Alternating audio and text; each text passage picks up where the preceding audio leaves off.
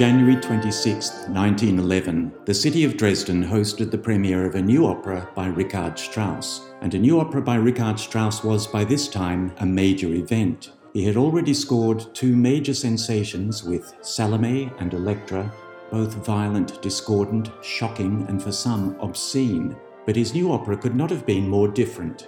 A bittersweet romantic comedy set in old Vienna. The opera, of course, was Der Rosenkavalier, or The Cavalier of the Rose. Nigel Shaw, a renowned oboist who has played in numerous productions, has made an arrangement for winds of Rosenkavalier's highlights. His version should have been performed 7 times by now, but a certain virus has put paid to that. Lucky Melburnians will be able to hear this marvellous arrangement when Nick Deutsch leads Annam musicians in its premiere on April 1st at the Abbotsford Convent. I asked Nigel Shaw about the personal significance of this opera to him and if there are any particular performances which stand out in his memory. I think Der Rosenkavalier is special to all oboists, actually. It's such a wonderful oboe part to play. And really, the oboe, clarinet and horn are just as much protagonists in the opera as the singers are. I've always loved playing it, but it was a production in Berlin under Kirill Petrenko that opened my eyes to the more intimate chamber music aspect of the piece. Petrenko made it so transparent and delicate, and that was when it first occurred to me that it would make a wonderful wind serenade. I'd already thought of expanding the tradition of writing Harmoniemusik on classical operas to include the larger romantic ones, and then I just realised that the woodwind writing was already there in the opera, from the instrumental solos to the accompaniment and doubling of the voices. And the writing was so similar in colour to Strauss's own wind serenades that I took their instrumentation as a starting point and went from there. Nigel, there's a lot of music in Rosenkavalier, over 3 hours worth. How did you manage the difficult selection process of what to use and what to leave out? I needed to find a balance between the most popular bits of the opera that people would want to hear and the parts that I thought would work well purely instrumentally. And in fact, Strauss made that decision really easy, as the key scenes already have such prominent woodwind parts. So I decided to keep the order of the music as it comes in the opera to create a narrative, and then chose the scenes that fitted those criteria, worked out how to join them together as far as the tempo and key changes were concerned. I wanted to give each of the 3 movements a harmonic and tempo structure of their own, as well as making the whole piece work as a kind of chamber symphony. Nigel, COVID's played havoc with so many performances over the last, year at least. This arrangement should have been heard a number of times by now, shouldn't it?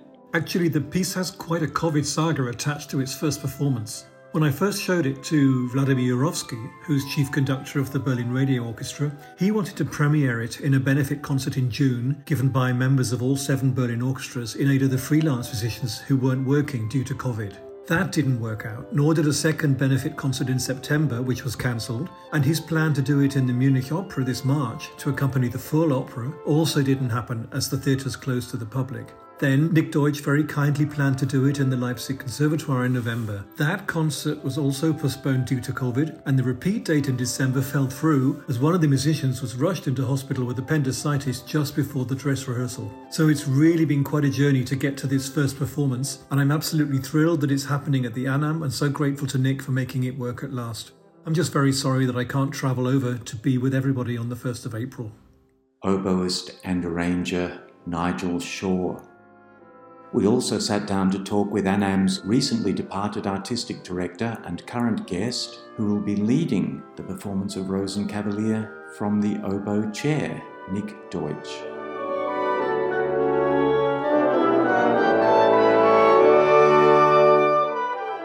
Hi, Nick. Hi, Phil. Lovely to be here. So, Nick, tell us about the Rosenkavalier that we are presenting. Well, it's in the tradition of Harmoniemusik, as we're doing with Figaro, for those who may see that the week prior. There is a tradition to actually arrange operatic works for Harmoniebesetzung, which is a series of wind players where all the vocal parts as well as the orchestral lines are arranged for the wind instruments. It's sort of a very effective and a very old tradition, and it's something that Nigel Shaw did during lockdown. And in fact, this will be the world premiere of that arrangement. So Nigel Shaw is also an oboist and a good friend of yours, I believe. We're going to get back to the oboe later, but let's talk a little bit about the opera first and its genesis. The opera has a libretto by Hugo von Hofmannsthal, a very erudite man, a superb writer actually, and poet. He wrote several opera librettos for Strauss. This was their second collaboration. Their first was Elektra. And in 1909, he was told about the plot of a now-forgotten French operetta called L'Ingénue Libertin. And he thought the situation in that operetta was just exactly right for his next project with Strauss, the story of a 17-year-old aristocrat who falls in love with an older woman, but then eventually has to choose between her and a younger woman, coincidentally named Sophie. Hofmannsthal turns this into an exceptionally fine libretto. Strauss is delighted with it, so delighted in fact that he starts sketching musical ideas before the libretto is even finished. But the opera turned out to be very different from Strauss's previous two operas, Elektra and Salome. Now, Nick, you've played, I think, most of the Strauss operas in opera pits. How do you position this opera musically? It's very much considered by many to be the opera that defines Strauss as a composer. And interestingly enough, when the American troops were liberating Germany and they approached his villa in Garmisch-Partenkirchen, he identified himself to them as Richard Strauss, composer of Der Rosenkavalier.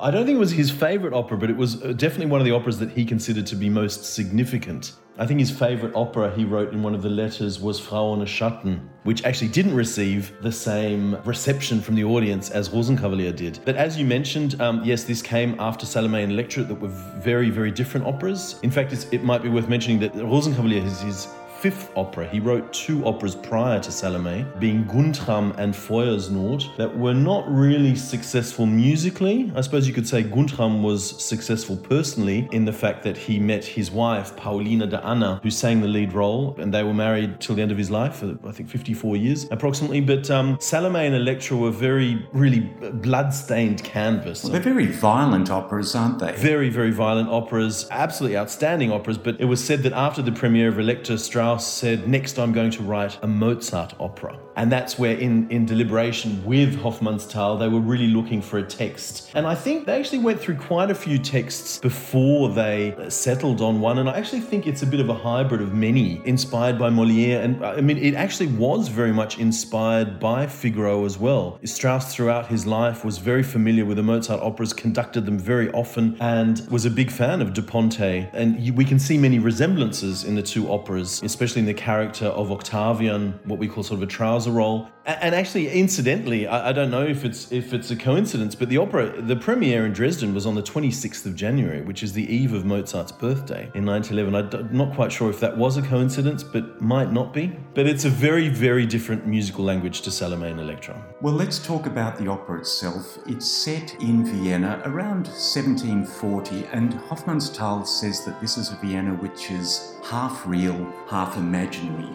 It begins in the luxurious boudoir of the Marschallin, Maria Therese. She's had a passionate night of love with her young lover Octavian while her neglectful husband is away hunting. So it's a Mozartian setting to begin with, isn't it? But Strauss doesn't really make much reference to the music of the 18th century. He has a bit of harmony music in that scene, which is very charming, 18th century style. But the musical reference which he really goes to is the Viennese waltz, which did not exist in 1740. In fact, the sorts of waltzes that Strauss conjures in Rosenkavalier really belong about 100 years later, and this caused some consternation among musical purists at the time, but I think those waltzes give the opera its charm and were probably the cause of its popularity. What do you think?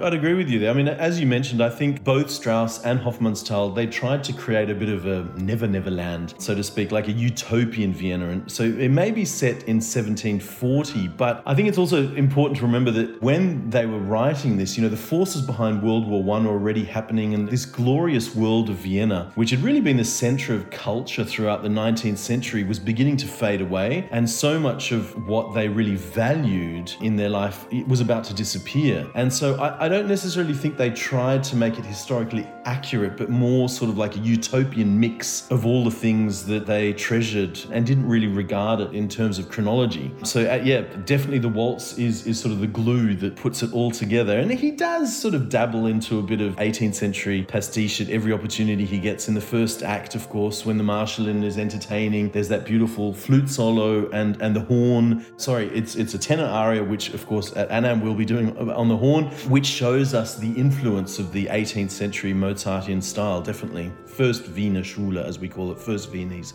school. I want to talk to you about the Viennese style. People claim that there is a Wiener Klangenstil, a Viennese sound style. Is there such a thing? And if so, what is it? Oh, look, there is absolutely, most certainly a Wiener Klangstil.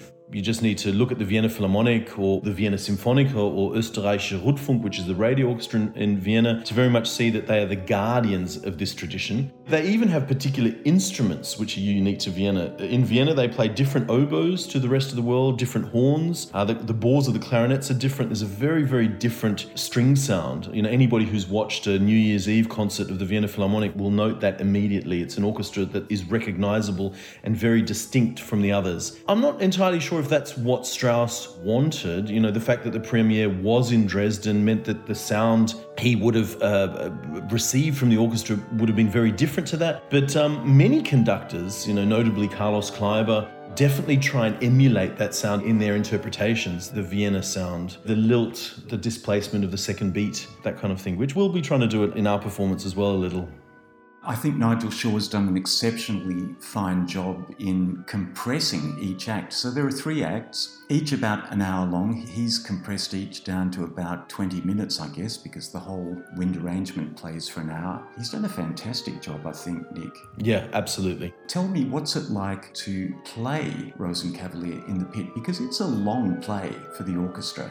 Oh yes, it's definitely a most virtuosic work. Of course, for me in particular, it's really fantastic opus for oboe. The second act, the Rose-Übertragung, when Octavian presents Sophie with the rose, it's an excerpt which we play for many auditions, so it sort of accompanies us for our entire career. An absolute delight to play, very challenging in the pit, but almost even more challenging in this arrangement, in the fact that we're not only playing all of our parts, but covering many of the vocal lines and many of the string parts, of course, which are in a wind arrangement not there. I should point out to listeners that is one of the most famous passages in the opera, isn't it? The presentation of the rose, one of the most magical moments with those magical chords high up in the celeste. Do you ever get nervous playing that passage? It's so famous. My very first Rosenkavalier was in Munich at the Staatsoper for the Opernfestspiel in summer, and I didn't have a rehearsal for it. So I prepared as well as I could. And yeah, I'd have to admit I probably was a little bit nervous. But you can turn those nerves into something positive. It's a special performance that I'll never forget. All right, before we go, Nick, tell me some other enjoyable performances of this opera that you've taken part in. Oh, I think every single performance I've done is enjoyable. They're all memorable. But of course, I remember playing it with Petrenko at the Komische Oper in Berlin, which was absolutely fantastic. Of course, I've played it in Dresden. Munich is very special. Of course, in Munich, there's a tradition. We play it from Kleiber's parts, which I actually brought with me to show the Annam musicians, to show the level of detail that he worked on. This is Carlos Kleiber? Yes, Carlos Kleiber. So there's that really famous recording. I think there are 2 very significant recordings of his. One is with the Bavarian State Opera and the other one is with the Wiener Staatsoper. It's just wonderful to have those parts and just examine sort of that history, because he definitely left his mark on this piece. I consider that to be one of the most definite recordings left to us. I think every time you play this piece, it's memorable in a celebration. So when people come to hear your performance, you're going to hear the Carlos Kleiber tradition actually being channeled through you. Definitely parts of it. I mean, I think anyone who does know the Kleiber recordings, they're fiendishly fast tempos. The beginning of the 3rd act, very impressive. We'll definitely be going for that lightness. I think you do have to make some sort of concessions when you are playing string parts on winds, but we'll definitely be going in that direction, I can assure you, yes. Fantastic, Nick. Well, I'm looking forward to it. Thanks very much for talking to us today. Thank you very much. Looking forward to seeing everyone at the performances.